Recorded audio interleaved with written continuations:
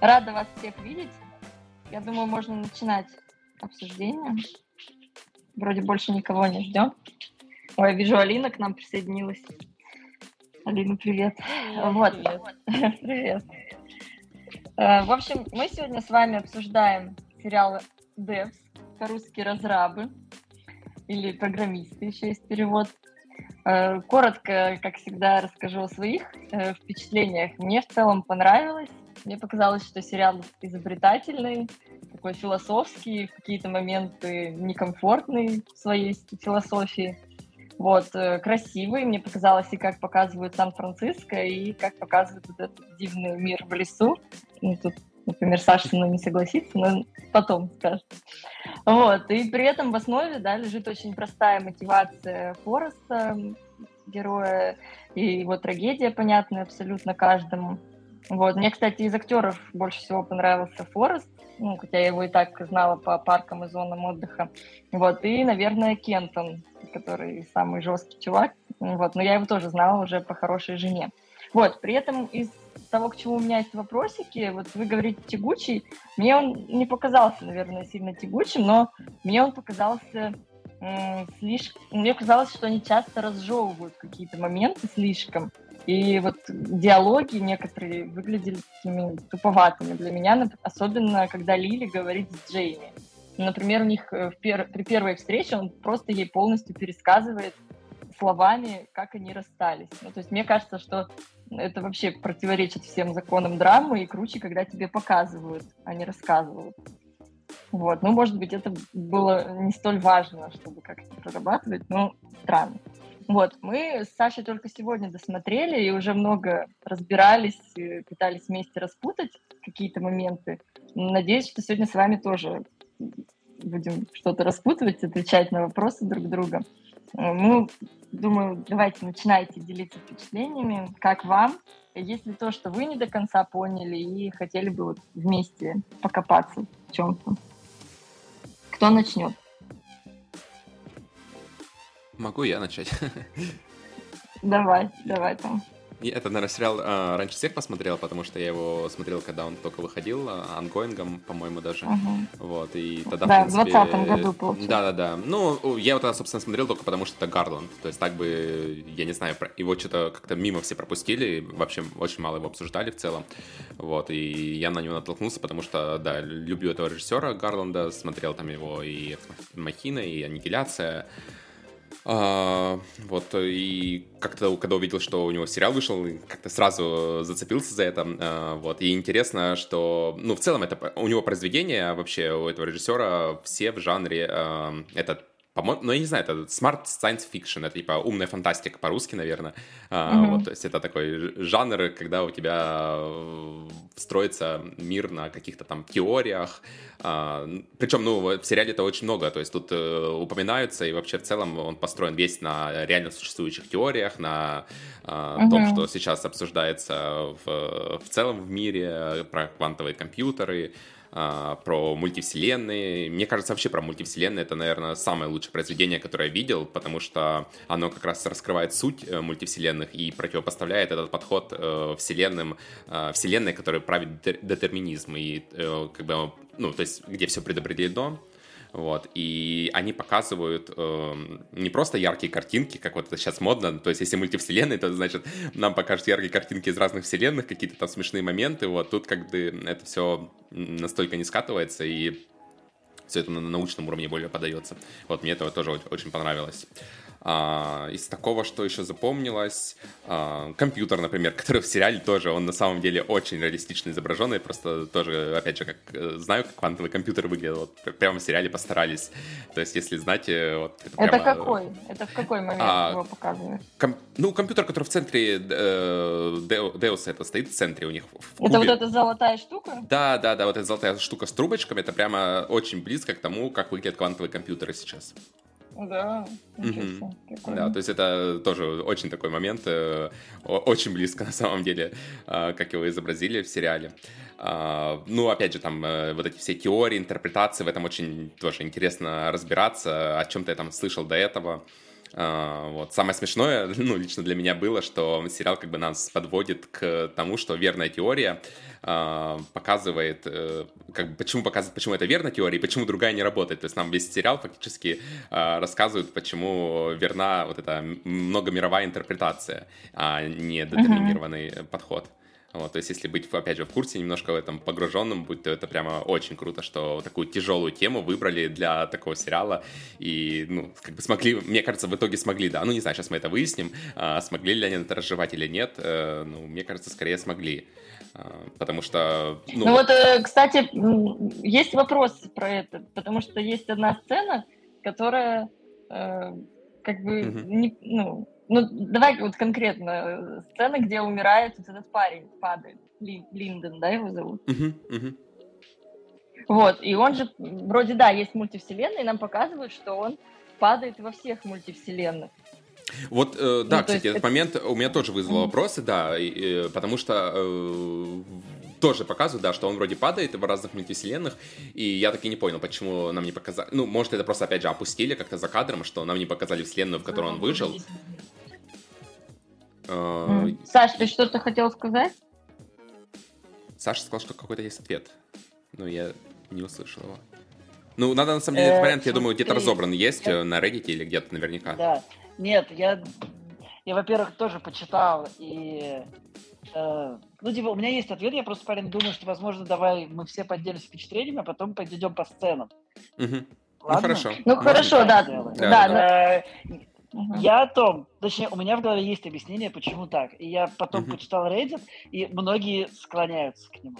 Я оставлю это как... Ну окей, потом обсудим, Ну просто коротко, почему я к этой сцене начала, потому что она как будто делает так, что детерминизм и мультивселенные не исключают друг друга. Вот, короче. Это не так. Там же это не так. Не совсем так. Смотри, на самом деле, насколько я понимаю, типа мультивселенная — это та теория, которая сейчас... скорее всего, склоняется наука, это наиболее близкая теория, что мультивселенная, типа, существует. А детерминизм, типа, он существует, но он существует в прошлое, если говорить. Вот. И то есть одновременно как бы у нас в мире и детерминизм есть, и одновременно мультиверс есть, условно говоря. Вот. Ну, больше всего мне вообще понравилось, что они вот такие сложные теории все подают через, просто через драму одного человека, да, то есть у Фореста, получается, погибли жена и ребенок, вот, и они через такую, как бы, простую, обычную ситуацию, то есть, понятно, трагичная очень ситуация, подают вот эти все сложные материи, вот, и это, мне кажется, как раз вот такой новаторский подход, потому что, я не помню еще, кто бы так делал. Причем это встречается и в прошлых работах Гарланда, то есть это, он практически один, кто, наверное, так делает, и это как раз его такой почерк, можно сказать. Вот, потому что Форест, получается, он как раз, почему он стоит вот за вот этот детерминизм, потому что это как бы снимает с него всю вину за ошибку, потому что по-другому произойти не могло. Вот, и на этом весь сериал как бы строится, то есть Форест глубоко убежден и пытается доказать всем остальным, что вселенная детерминирована, и, соответственно, что по-другому произойти никак не могло, что это не он виноват, вот, и пытается убедить себя, окружающих, и вот вокруг этого все как раз и строится. Это, мне кажется, центральная просто ветвь сериала. Ну, конечно. И он поэтому Линдона увольняет. Это главная причина увольнения Линдона, да, потому что он, он говорит ему, что он не прав. Давайте послушаем Оксану с Машей. И Том, ты же кончил? Да, давай. А потом по сцене Спасибо. пойдем. Мне есть что сказать про плотину. Я с вами, я просто думала, что, может быть, Маша первая захочет.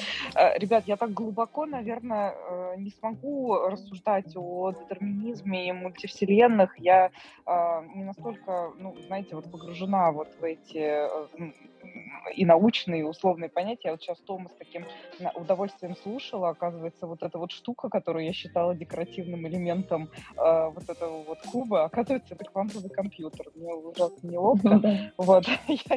Я тогда немножко своего конька встану, такого философского. Я, может быть, даже где-то читала, но вот вся вот эта история первого сезона, меня заставило задуматься, что у людей, по сути, ну вот у этих программистов, да, у Фореста и у Кэти, была возможность заглянуть, ну, абсолютно во все уголки прошлого, узнать, кто там, ну, разгадать все тайны Вселенной, да, вот всех веков, а этих тайн просто миллион. А по сути они занимались тем, что там заглядывали вот в свои жизни, и будущее, и прошлое. И вот это вот меня скорее поразило. Наверное, Оксана, но это же не так. Они ну, смотрели я динозавров. Там в помню 7 серии Христов. они такие, типа, смотрят динозавров. Да. Нет, Пещеру еще они смотрели. потом, когда... Пещеру он очень долго смотрит. Как киношку Подожди, смотрели. Но Оксана права, что они не вспомните. пытались. Вспомните же, Кэти, Саша очень правильно вспомнил про динозавров. Саш, вспомни вот эту 7 серию. Кэти сказала, сейчас мы посмотрим динозавров, а потом мы будем смотреть твою дочь и жену. Ну, то есть, как бы, она даже это как-то вот сказала, несколько, знаешь, мне показалось с горечью в горле, что, ну, как бы, можно смотреть вообще много всего, но мы вернемся к тому, что будем смотреть на твою семью.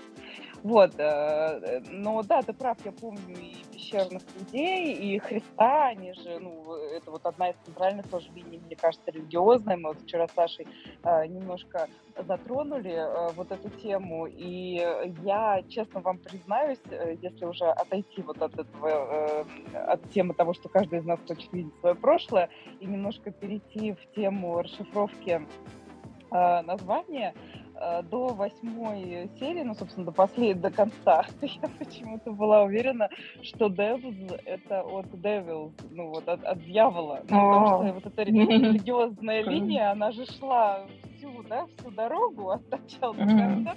И только потом, да, нам раскрыли вот эту тайну названия как Deus. И я так, ну, Саша просто, видимо, вчера знал, когда мы с ним обсуждали прямо в 2 словах. Да, я была уверена, что это про дьявола. Вот такие вот у меня впечатления, немножко такие чуть-чуть философские и совсем не научные. Ну, Оксан, спасибо большое. Ну, это, кстати, очень интересное наблюдение. Я подумала, может быть, это как раз свойственно природе вообще человека интересоваться своей жизнью больше всего, а не заглядывать в прошлое, хотя, казалось бы, это так интересно и такие безграничные возможности. Ну, они же смотрели, на самом деле, и в будущее, например, ну, что происходило с ними. Мне почему-то не... Но сейчас? с ними, да, с ними, вот именно, что с ними. То есть моя мысль про то, что нас интересует только вот то, что вокруг нас. Вот. Ну да. Не-не, я скорее про то, что они же, типа, знали, что что-то случится в будущем. Ну, то есть они думали, что, возможно, это там конец света, вот, и из-за этого они каждый раз смотрели этот момент, мне кажется, смотрели заново, что происходит с ними, чтобы, возможно, найти разгадку, почему машина дальше не может показывать будущее, и пытались вот как раз этот момент понять. Из-за этого они там говорили в диалогах, что мы посмотрели там этот момент там 1000 раз, и так вот, и также все и продолжают делать. То есть они типа искали разгадку. Понятно, да. Спасибо. Маш? Да, еще раз всем привет. Я хочу сказать, что я этот сериал, честно говоря, первую половину вообще еле-еле. Просто вот настолько мне показался, хотя темы вроде интересные, но настолько затянутые, и по мне, так вот эту самую главную тему, которая вот детерминизм и мультивселенные, очень много каких-то параллельных сюжетных линий, которые канули в никуда, вот по мне. То есть вот, ну как бы они отвлекали, то есть вот к этой последней развязке и вообще вот к тому, что там или должно случиться, они начали подводить уже только в самом конце, потому что вот этот русский шпион, который умирает практически в самом начале, и вот эта история с этим русским программистом, который шпионил... Сергей, да, который шпионил для русских, и который встречался с русскими, и который который Лили он предложил, вот с кем Лили встречается сразу же после смерти, и давай я тебе все объясню. Вот это вот вообще просто вот было, и все, это куда-то делать. Потом вот это вот какая-то совершенно, вот по мне, так вот, ну, как бы совершенно неоправданная жестокость этого их главного безопасника, вот, который всех убивает. И, ну, в общем, я говорю, здесь вот вроде бы сама идея, я вот после того, как я сегодня тоже досмотрела его, вот, и пошла тоже читать, и там про то, как все объясняют, и как все рассуждают. И вот по мне, так вот это вот детерминизм и мультивселенная — это самая главная идея, от которой очень сильно отвлекают вот все вот остальные какие-то вещи. То есть по мне, так, конечно, было бы интереснее с самого начала в этом во всем как-то начать разбираться, а не вот эти какие-то шпионские какие-то интриги, которые, вот я говорю, они так никуда и не привели никого. Маш, можно поговорить с тобой на эту тему? Да, конечно. Смотри, ну, типа, Сергей и вся русская линия нужна как катализатор истории. Если нет Сергея, то нет линии Лили. И, соответственно, нам нужно объяснение, почему Сергей умирает. И, соответственно, все, что связано дальше с Сергеем, нужно для того, ну, типа, и с Антоном, и с бомжом, нужно для того, чтобы просто оправдывать завязку сериала. С одной стороны, да, но мне кажется, что это, если, понимаешь, если какая-то сюжетная линия введена в сериал, то ее как-то надо логически завершить. А вот со смертью... Так ее и завершили. Так ее завершили смертью. Ну, да, смертью... Просто... Ну, не знаю. Или тебе хотелось, чтобы Сергей... Нет, мне как... Она просто в душе за Сергея была, чтобы он жил. Нет. Полина тоже. Мне как-то не хватило дальше вот этой вот развязки. Ну, хорошо, вот, а что они шпионили? Ну, как бы, ну, я не знаю, мне показалось, это как-то вот не совсем докручено. Вот, и вот эта вот жестокость вот этого безопасника их, который просто, такое он омерзение вызывает, ну, во всяком случае, у меня. Он, конечно, очень классно сыграл, вот, но при этом, вот я говорю, вот это какая-то неоправданная жестокость всех на свете, понимаешь, всех на свете убить, переломать, застрелить, и, ну, в общем, вот это вот мне тоже... У него, кстати, есть монолог на эту тему. Там. Они прикрываются... Великий вообще, самый жуткий. Мне кажется, они прикрываются тем, что, ну, поскольку они знают, те, кто внутри находится этой машины, системы, они знают, что все детерминировано, ну, они, точнее, убеждены в этом, да, что все предопределено, соответственно, они могут творить что угодно, и им, типа, за это ничего не будет, потому что, ну, если это будет, то это в любом случае будет. И из-за этого они не боятся как раз вот это все убивать людей, ну, и все остальное, потому что они думают, что по-другому быть не может. Он разве не знает? По-моему... Нет, он не знает. Знает только Девс. Типа сотрудники Девс. Кентон не знает. Кентон просто... Форест, то есть Форест просто ему приказы дает, типа, да? Да. Пес, да. Форест просто отдает. Да, Ну, он просто цепной пес. ЦРУшники, камон. Обычно это, да. Он просто злой ЦРУшник, который просто, ну, типа, вот такие вот у него методы решения проблем. Но, Саш, ну скажи, что тебя смутило здесь, в его персонаже. Я хочу потом это обсудить в общем тоже. У меня сегодня это... У Саши чувствую, там целый лист претензий, короче, да, на 10 страниц. У меня претензий нет. На самом деле, у меня к этому сериалу есть только одна претензия, и ты, я думаю, можешь угадать, какая. Нет, не могу. Конкретно ты, Том. Сейчас я расскажу. Я так жду Сашиного монолога, он уже столько анонсов нам выдал, что просто я жду, когда же Саша начнет все рассказывать. Надо рекламную паузу сделать и на Антона письмо еще перед этим. Да. Ну, давайте Маше дадим договорить. Маша, да. Нет, я в принципе договорила. Мне, если глобально говорить, вообще, в принципе, мне сериал понравился, много вопросов у меня все равно осталось. Но это, мне кажется, у всех. Я когда полезла, я думаю, господи, неужели я одна такая, что я не поняла вообще, ну, не то, что половину, но не поняла вот там концовку, полезла, думаю, нет, не одна. Господи, хорошо, все об этом рассуждают. Ну, это жанр такой, он...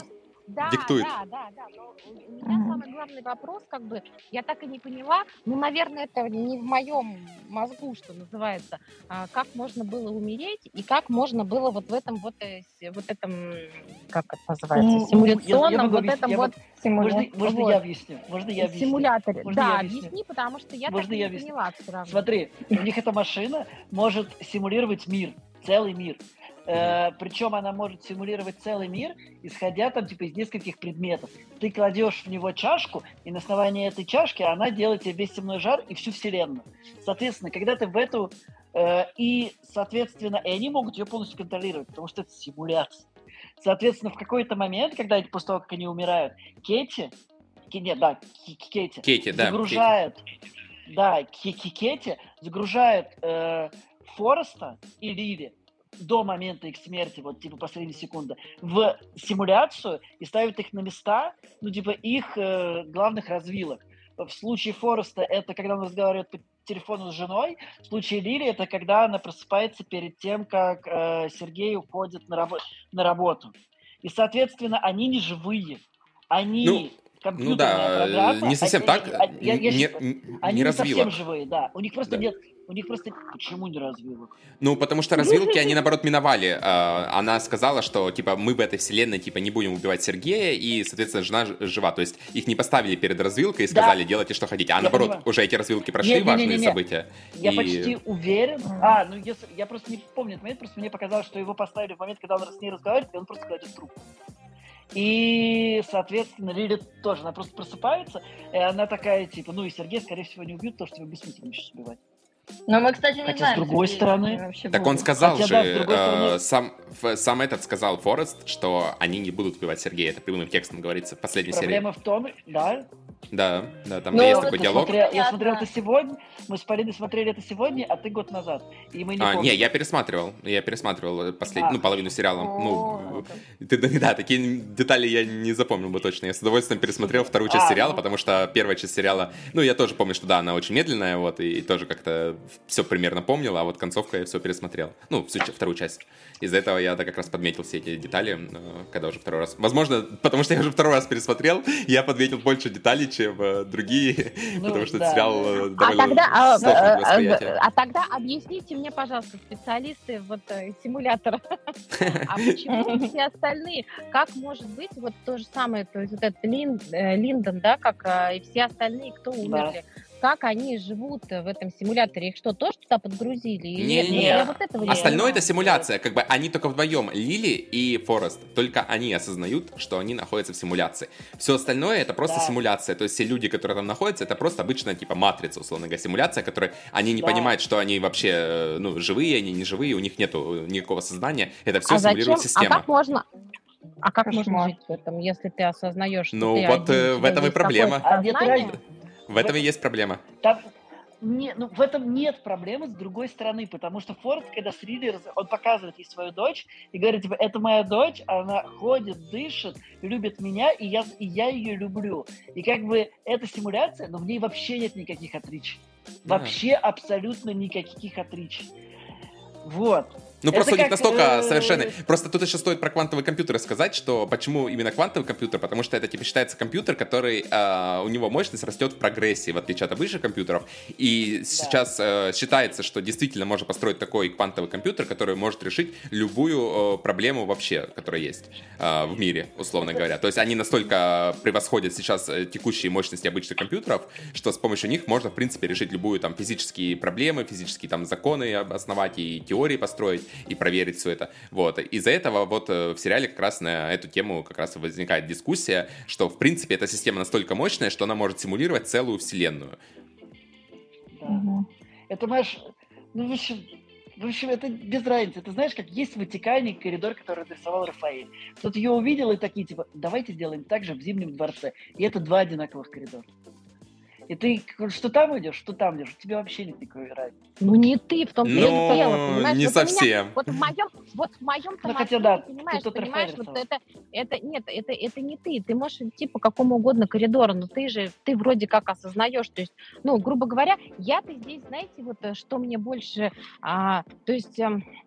Я как человек, который верит скорее в мультивселенные, но при этом я все-таки верю в душу человека. А когда ты живешь в симуляторе, и ты вроде души? понимаешь, что ты... А как? Ты что, и душу тоже будешь симулировать? Но мы же не знаем. Вот, да. Вот именно. Да. Вот для меня вот ты это полностью, ты полностью симулируешь персону и персоны. Слушай, одно дело просчитать, одно дело просчитать, и я это понимала, вот когда они говорили, то, что мы столько проанализировали, анализируем, они же, помнишь, с самого начала говорят, что мы не заглядываем в будущее, потому что мы анализируем прошлое, и на основе всего обработанного вот этой огромной биг-даты мы можем предсказать все, что будет. То есть это, грубо говоря, вот это вот в моем мозгу, ну, не то, что укладывается, но я более или менее это понимаю. Но я не понимаю, как можно симулировать при этом, то есть, ну, души. Это не души, это все равно компьютер уже.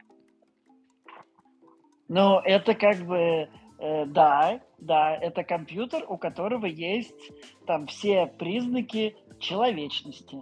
У него есть душа, свое сознание, нет, все вот это вот все. Признаки человечности, потому что он тебе на основе заложенной в нем информации симулирует и предполагает действия. И он работает как, ну, как бы, грубо говоря, как в бронюке какой-то. Ты ходишь, тебе там предлагаются алгоритмы.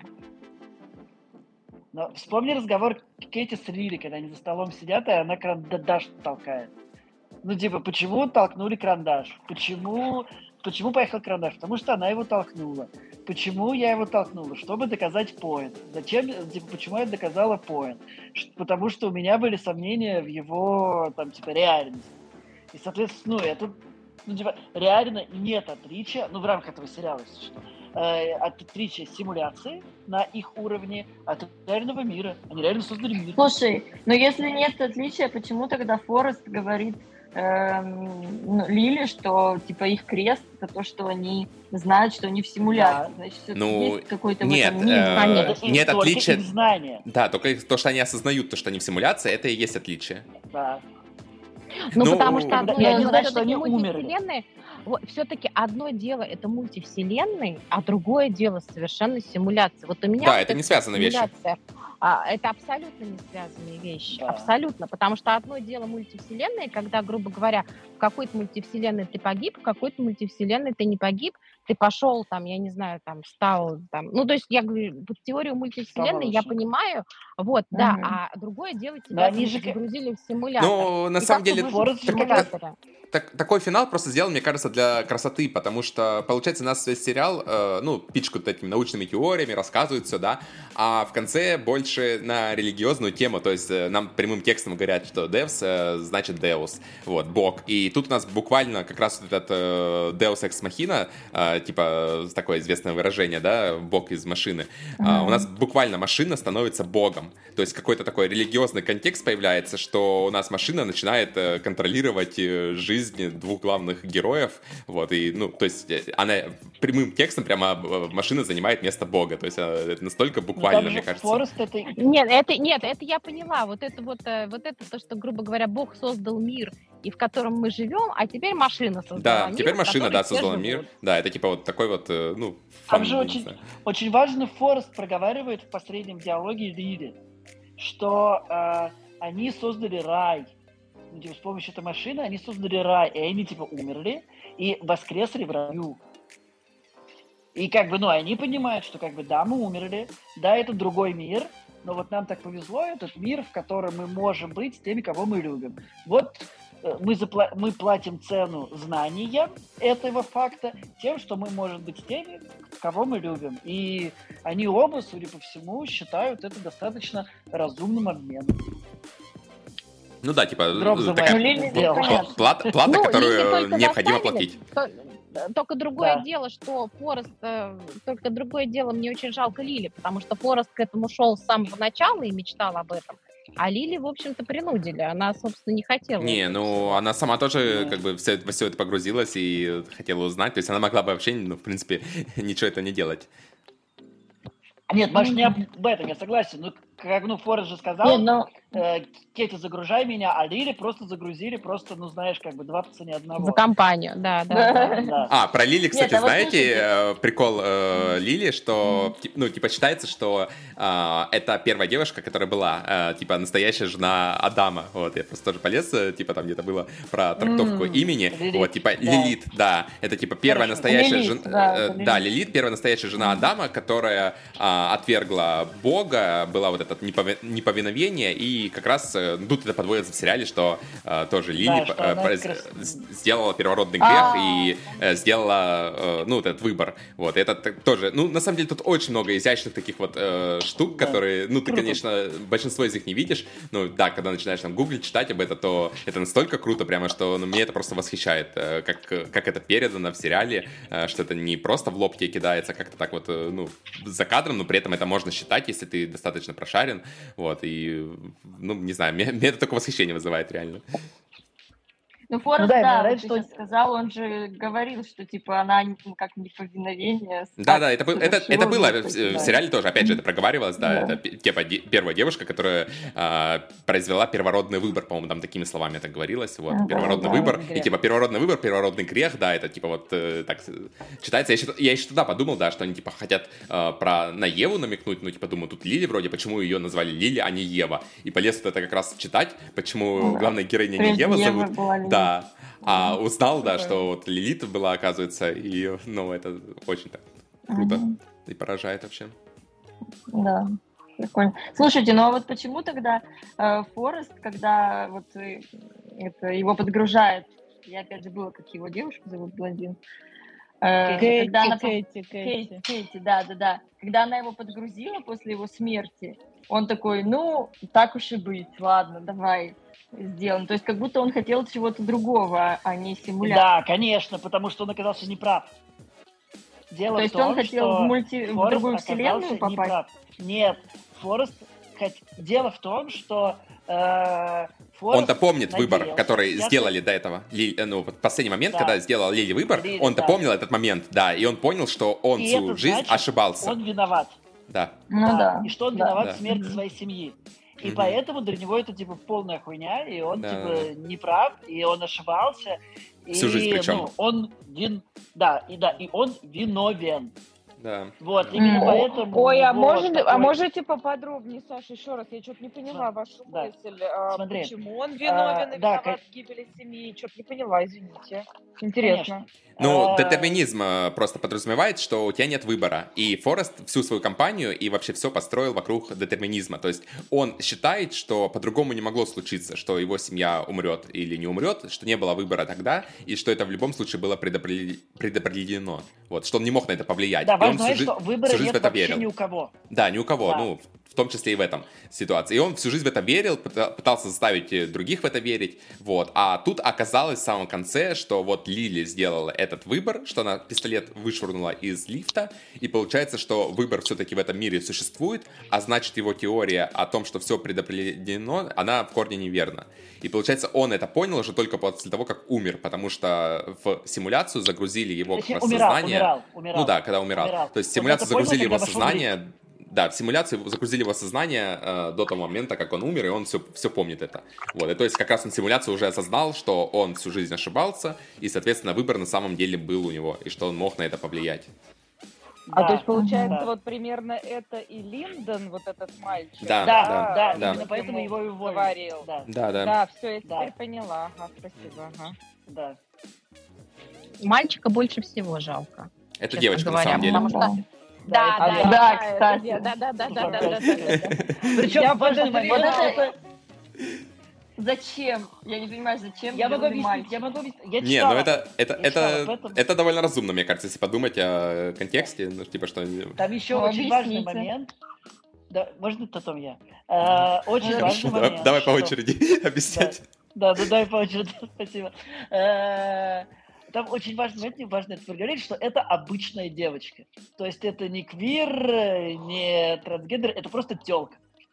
Вот, на мой взгляд, история такая. Во-первых, об этом сказал Гарланд, что он искал невинное существо, назовем это так. И вообще, непонятно, дело хотели мальчика, но у него уже был опыт работы с этой актрисой. И он такой, блядь, и вот вообще она похожа. И они пригласили ее на пробы, и он понял, что этого персонажа играет парень. Этого персонажа идеально парня играет лучше всего эта девка. И он такой, будешь играть парня. Почему это должна быть девка? Потому что, во-первых, у них есть, на мой взгляд, там должна быть девка, чтобы не отвлекать внимание от двух главных героинь. От Рири и от Кэти. А все остальные, на самом деле, персонажи в этом сериале, кроме этой ее подруги, но она не в Девс, мужчины. И, соответственно, это, выделяет Кэти и Рири, во-вторых, создает намного лучшую сыновью, родительскую бади-динамику между Линдоном и Стюартом. Поэтому это стопудово должен быть парень, которого так уж получилось, играет девушка, просто потому что у нее лучше получается играть. Том, добавишь что-нибудь? Да нет, в принципе, просто, мне кажется, это очень в духе сериала, опять же, то есть не все то, как кажется на первый взгляд, и мне кажется, Гарланд даже сам... мне кажется, Гарланд даже сам, и все, кто работали над сериалом, сами даже кайфанули с этого решения, что играет девушка, да, это как бы такой, еще одна просто, такая мини-загадка сериала. Да. Но мне очень не понравилось, честно говоря, я понимаю, что там это все игра, там, то есть Стюарт, он тоже все время идет, что должно произойти, обязательно случиться, и так или иначе, точно так же, как они этого Линдона бедного убивают, понимаешь, который, по большому счету, он не хочет умирать, и они играют, в общем, на его эмоциях, из-за этого он погибает, хотя, по большому счету, и в тот момент могла пойти какая-то другая развилка и развитие событий. И то же самое, то, что делает Стюарт, понимаешь? То, что Лили выбрасывает этот пистолет, все, уже изменилось. Нет, я все равно должна. Стюарт, мне кажется, очень у него обоснованно то, что он делает. То есть он побоялся как раз, что все выйдет из-под контроля. И, мне это очень понятно его решение. То есть тут прям вообще никаких вопросов нету. И, кстати, там тоже еще одна с этим пасхалка связана. Когда как раз Форест... Я пропал? Том пропал. Нет, я слышу Тома. Слышу, что все нормально. Это у Саши что-то, видимо.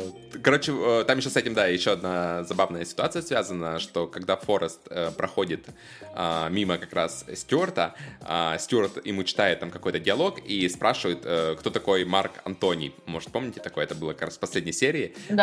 И Форест такой еще, какой-то Марк Антоний, потом такой, фигня какая-то, он там пытается меня затереть. И это, на самом деле, загадка, наверное, которую фанаты сериала разгадывали дольше всего, потому что вообще было непонятно, какая связь у Марка Антония, в этом эпизоде. И оказалось, что... Что он предал, Цезаря? Типа того, да, оказалось, что был такой актер, который Джон Вилкес Бус, или как-то так его зовут, это реальный актер, который играл в постановке Юлия Цезаря, как раз Марк Антония играл в театре, и потом он убил Линкольна, президента.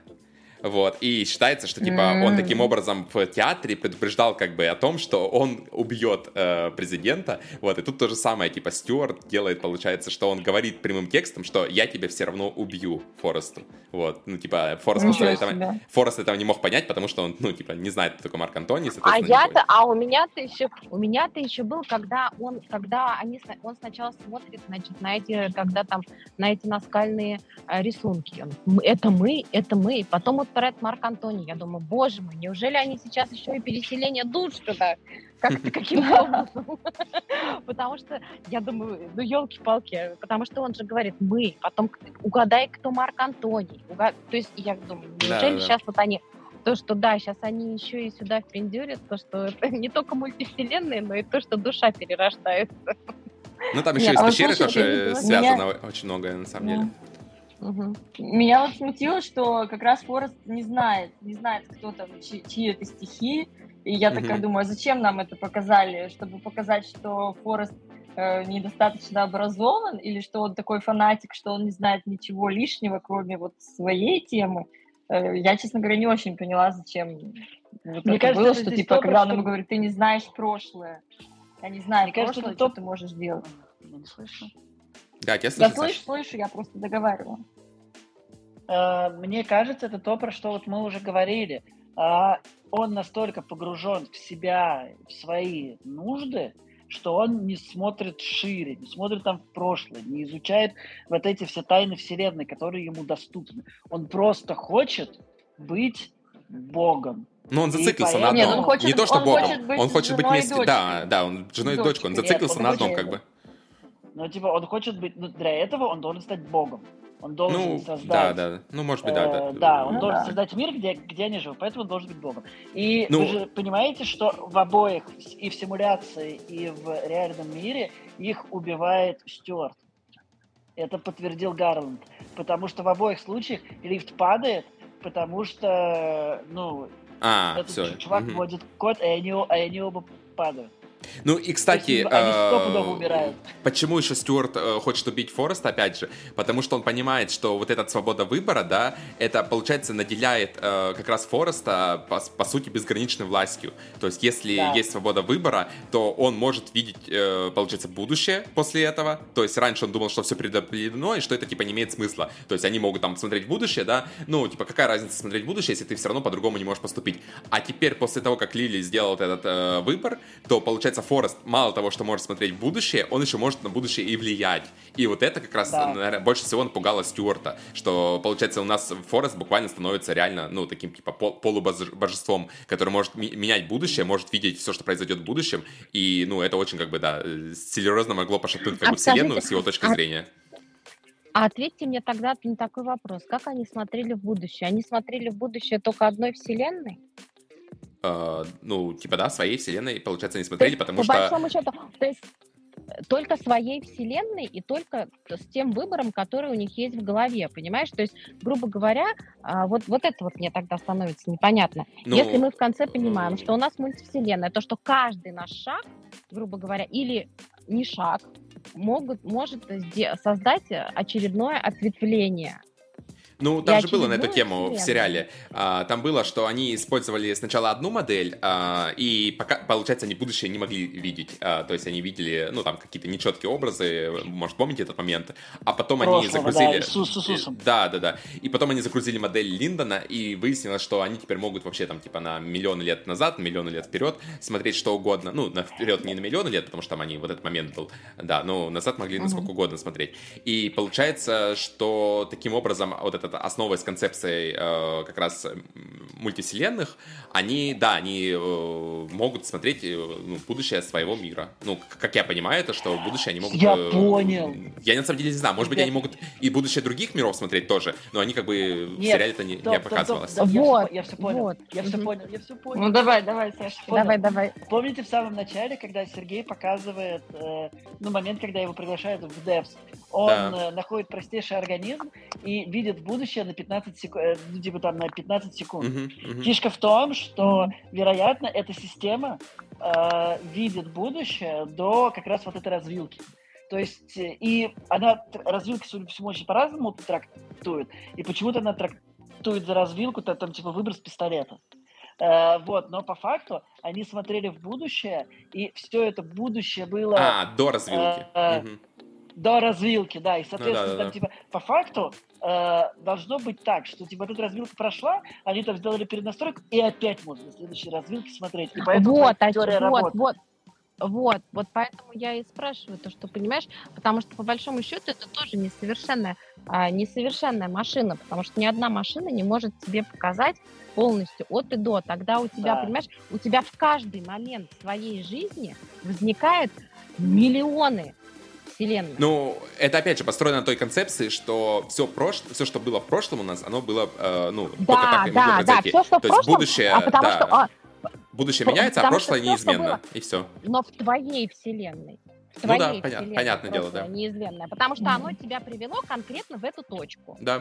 Все, что в твоей вселенной было, именно поэтому мы сейчас вот в этой точке находимся. А дальше у каждого миллионы вселенных. Там же еще очень при каждом выборе, создается дополнительная, дополнительная вселенная. Да. Там же там же очень важно, что все, что происходило в рамках этой истории, ну, типа, по крайней мере, что делали Форест и Кетти, они как бы, ну, просто следовали инструкции, которую сами и посмотрели. И там с Кентоном, я думаю, тоже, ну, типа, и с Кентоном тоже, потому что они были там, ну, типа, люди, которые толкнули его на все, что он делал. Вот. Давайте я расскажу немножко про свои впечатления. И как раз обсужу вот эти моменты, час обсуждений, Саша решил рассказать про впечатления. Мне все понравилось, причем я смотрел аннигиляцию этого парня, и аннигиляция мне, ну, скажем так, 18 лет, когда я любил скучный артхаус, мне бы понравилось, а сейчас нет. Вот. Но аннигиляция по книге, кстати. То есть аннигиляция — это не его произведение, это произведение снято по книге. А это как раз... Но это как раз сценаристом, то есть. Да. Вот. Мне понравилось все. Что меня смутило в самом начале, я очень сильно не люблю, когда все очень красивое и искусственное. Я называю это антиаутентичным. Спойлер для Тома, все игры Аркейн антиаутентичны. Ненавижу их, поэтому не могу вообще на них смотреть. Так вот, и я смотрел и просто не мог смотреть на эти все очень золотые, красивые арт-объекты. Я такой, типа, ну, не верил очень сильно в это все. А сегодня смотрел... Гарланд, мне кажется, сам об этом рассказал, что на самом деле это сделано для контраста. У нас есть абсолютно реальный Сан-Франциско, ну там, типа, машины не летают, все ездят, бомжи спят, ну типа все как там. И одновременно с этим все, что связано с еще очень грязно. Очень грязно. И очень грязно, да. Да, Полина обращала внимание на бычки. Вот, на улицах. Вот. А все, что связано с Майей, сделано наоборот, особенно конкретно с Devs, сделано как будто это что-то очень сильно магическое. И я такой, типа, ну окей, нормально. Первое. Второе. В этом сериале происходит очень большое разрушение архетипов. И чему я, честно говоря, не очень доволен. Разрушение архетипа первого. Форест и Кетти – это два асексуальных сумасшедших ученых, которых не должно интересовать ничего, кроме их цели. Почему в 7 серии мы видим домашнюю Кетти, которые мило улыбаются и признаются в любви, я не понимаю. Такого, ну, типа, не может быть. Вот. Давайте обсудим, почему это так, и причем таких моментов два. Второй момент – это Джейми. После того, что с ним делает Кентон, три на самом деле. Еще после с Кентоном, да, и с Кентоном. После того, что с ним делает Кентон, он должен полностью разрушить его волю. Здесь история, как в «Игре престолов» с Рэмзи и Грейджоем. Там такая ситуация. Он полностью его подавил. Почему через 5 минут времени пацан, которого топили, ломали палец и рассказывали про то, что он протестующий, а Кентон Танк, он берет, украдет Рилли и уезжает с ней спасать мир, это как бы, ну, это совсем... Потому что он любит. Потому что это любовь. Вот и все. Ради любви люди даже все что угодно делают. Это не обсуждается. Это любовь. Может быть, да.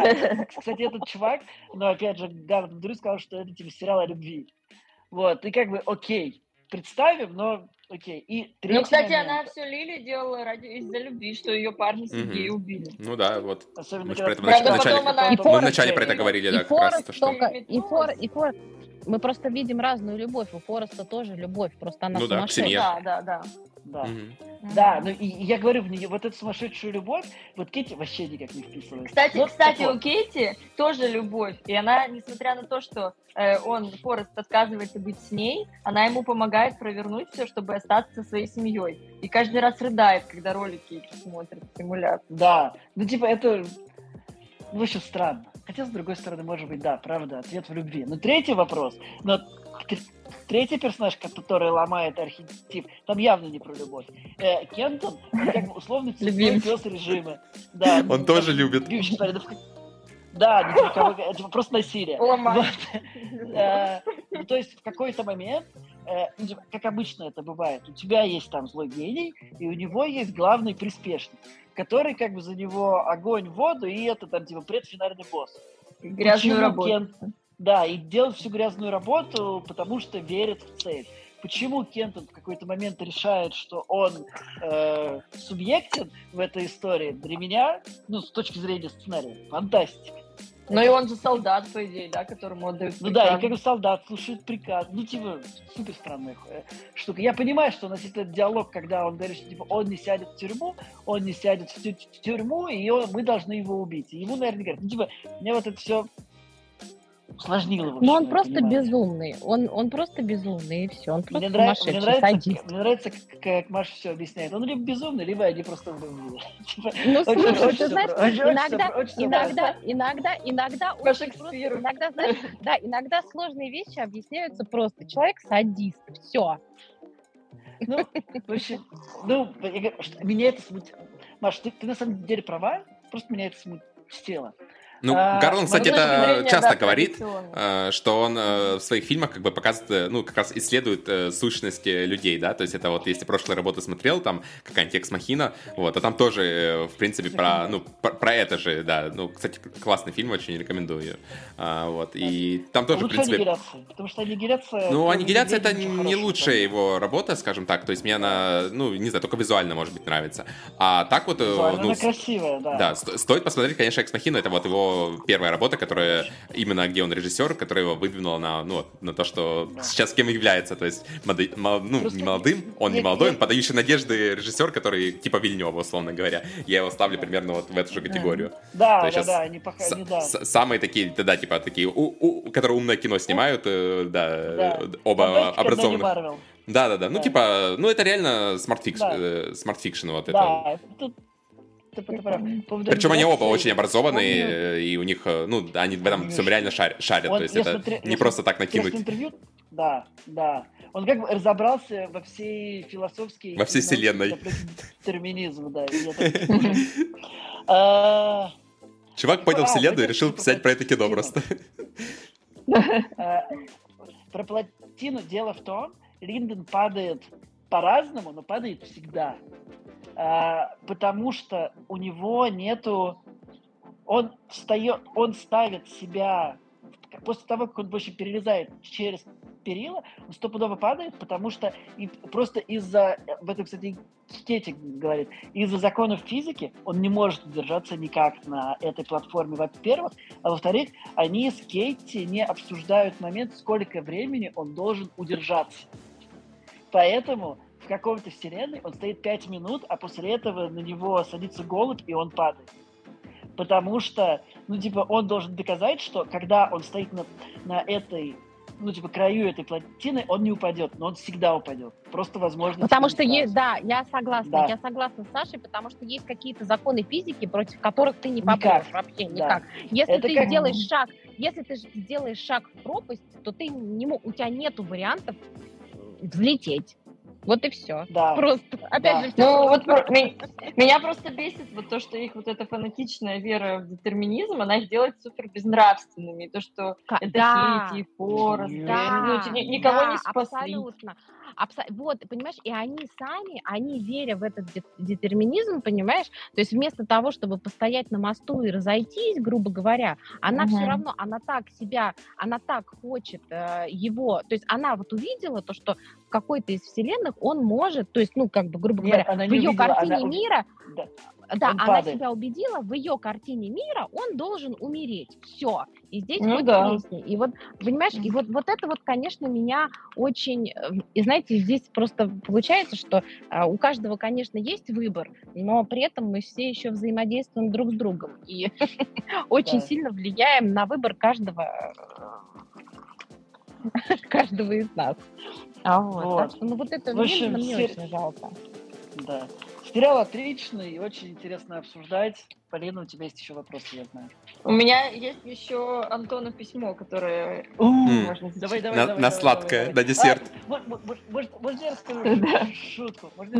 Вчера только ходили обедать, и мы обсуждаем такие, Форест Бог, И я говорю так, я еще не задал такая на серии, типа, не, ну Форест, конечно, бог, он там и с нимбом стоит, и выглядит как Иисус.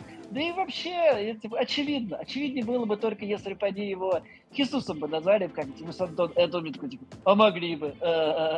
И в этот момент я понял, что будет в конце. Что он воскреснет. Ну да, а теперь это, драм-ролл и письмо. Так. Девс или Деус, прости господи. Я не хотел писать это письмо, но поскольку все в этом мире предопределено, я его пишу. Полина назначила это обсуждение на субботу, потому что в воскресенье она улетает в Курган. Я не смог поучаствовать в обсуждении, потому что 2 июля меня позвали на день рождения, как и год назад, когда мы обсуждали пионеров-вампиров. Вы все сейчас, именно сегодня, а не в воскресенье, как обычно, участвовали в обсуждении и спорили за детерминизм, потому что Полине надо лететь в Курган. У вас, как и у меня, не было выбора, потому что все в этом мире подчинено законам детерминизма. Может показаться, будто весь сериал подчинен законам детерминизма, но на самом деле он подчинен законам сценарного мастерства. Рилли и Форест умерли именно из-за этого. Но с другой стороны, могли ли сценаристы придумать другой сюжет? Снова детерминизм? Я не знаю, я набухался, потому что мои коллеги решили в пятницу собраться и пойти в бар, и позвали меня, а я согласился. Поэтому сейчас я допишу эти строки, выпилю коктейль «Якорь» и съем сэндвич с курицей, потому что у меня нет выбора. Я просто хочу есть и пить. Я не знаю, понравился мне этот сериал или нет.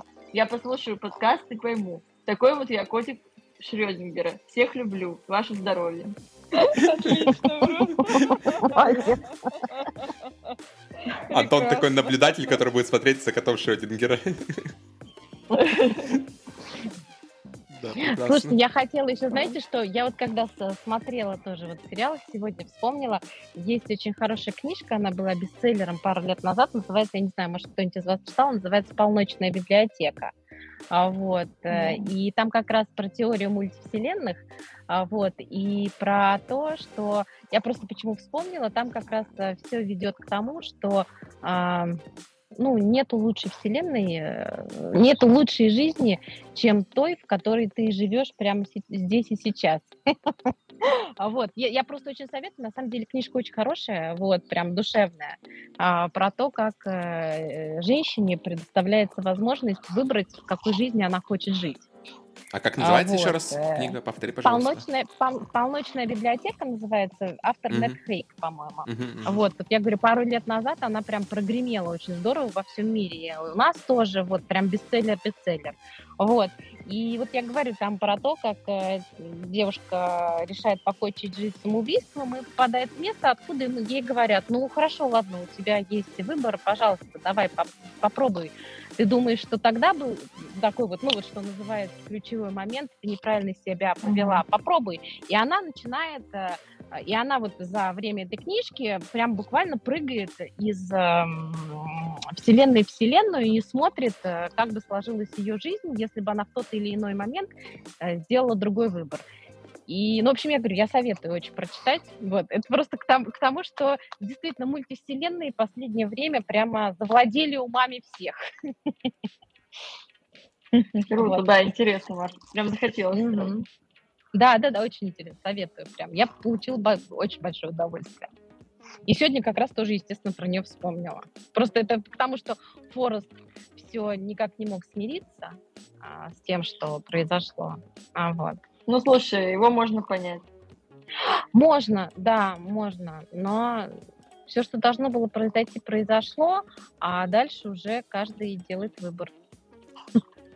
Кстати, в момент, когда мы обсуждаем этот сериал, уже вышел фильм новый Гарланда «Мэн», и я вот, да, могу... Ну, я еще сам его не смотрел, обязательно посмотрю в скором будущем, да. Могу посоветовать, да, посмотреть. Думаю, что точно под впечатлением останетесь, судя по первым отзывам. Я тоже слышал, что это какой-то крутая история про абьюз. Ну да, мне кажется, must-have надо смотреть обязательно. То есть Гарланд плюс такая, да, необычная тоже, я думаю, там накрутил. И кстати, что удивительно для нас, живущих в удивительной стране, его можно посмотреть в кинотеатре. Да. Это А24, потому что, наверное, А24 вроде показывают фильмы свои. Ну, я не знаю. Слушай, я тут недавно в IMAX был на Бэтмене, так что удивительный таймлайн, чувак. Да. Так, ну что, последний вопрос у меня тогда ко всем. Я думаю, что можете по очереди ответить. В итоге все предопределено или есть свобода воли? Я почему-то уверена, что абсолютно точно есть. И вот этот вот шаг Кэти с выкинутым пистолетом, все равно я считаю, что это надежда и шанс на свободу воли. Ну да, я тоже считаю, что свобода воли есть, и сериал как бы это показывает нам. То есть он прямо показывает, что это есть на самом деле свобода воли. И опять же, это основывается опять же на научных теориях, которые сейчас, то есть да, все-таки...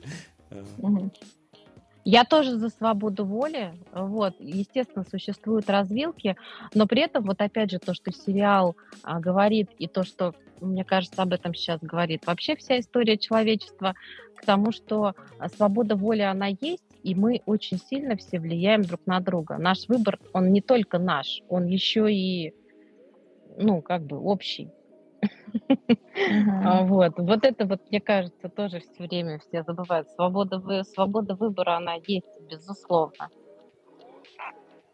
И никто тебя не может заставить что-то делать, если ты не хочешь.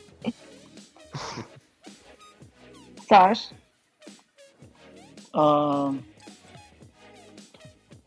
Мне кажется, мы живем в трубе. Ну, то есть, и в рамках этой трубы мы принимаем решение, и труба идет в одну сторону. Что-то в прошлый раз ты говорил про дорогу. Сейчас уже почему-то труба стала. Ну, прости, я решил, что мы живем в трубе, чтобы наверх еще иногда можно было. Ну да, мне кажется, такая большая, очень широкая труба. Вот. Ты как бы... Из-за этого в конце видим свет. В конце трубы, а не туннеля. И в конце трубы мы стопудово видим свет, да. Да. Понятно. Очень философское это. Позитивненько. Печальный, да, такой образ. Идем к свету. Ну, вообще, если верить, что все предопределено, становится так прям грустненько. Да, хочется верить в лучшее. Да. Не знаю, если все предопределено, почему я всегда в ресторанах так долго выбираю из меню, чтобы съесть? Так что я в это не верю. Это тоже предопределено, знаете. Сидеть и выбирать. Да, это тоже долгое выбирание. Да. Спасибо вам всем большое. Спасибо тебе, Полинка. Очень рада. Ребята, спасибо, Полина. Всем спасибо. Давайте до следующего раза. Счастливо, да. До следующего раза. Пока-пока. Спокойной ночи. Пока.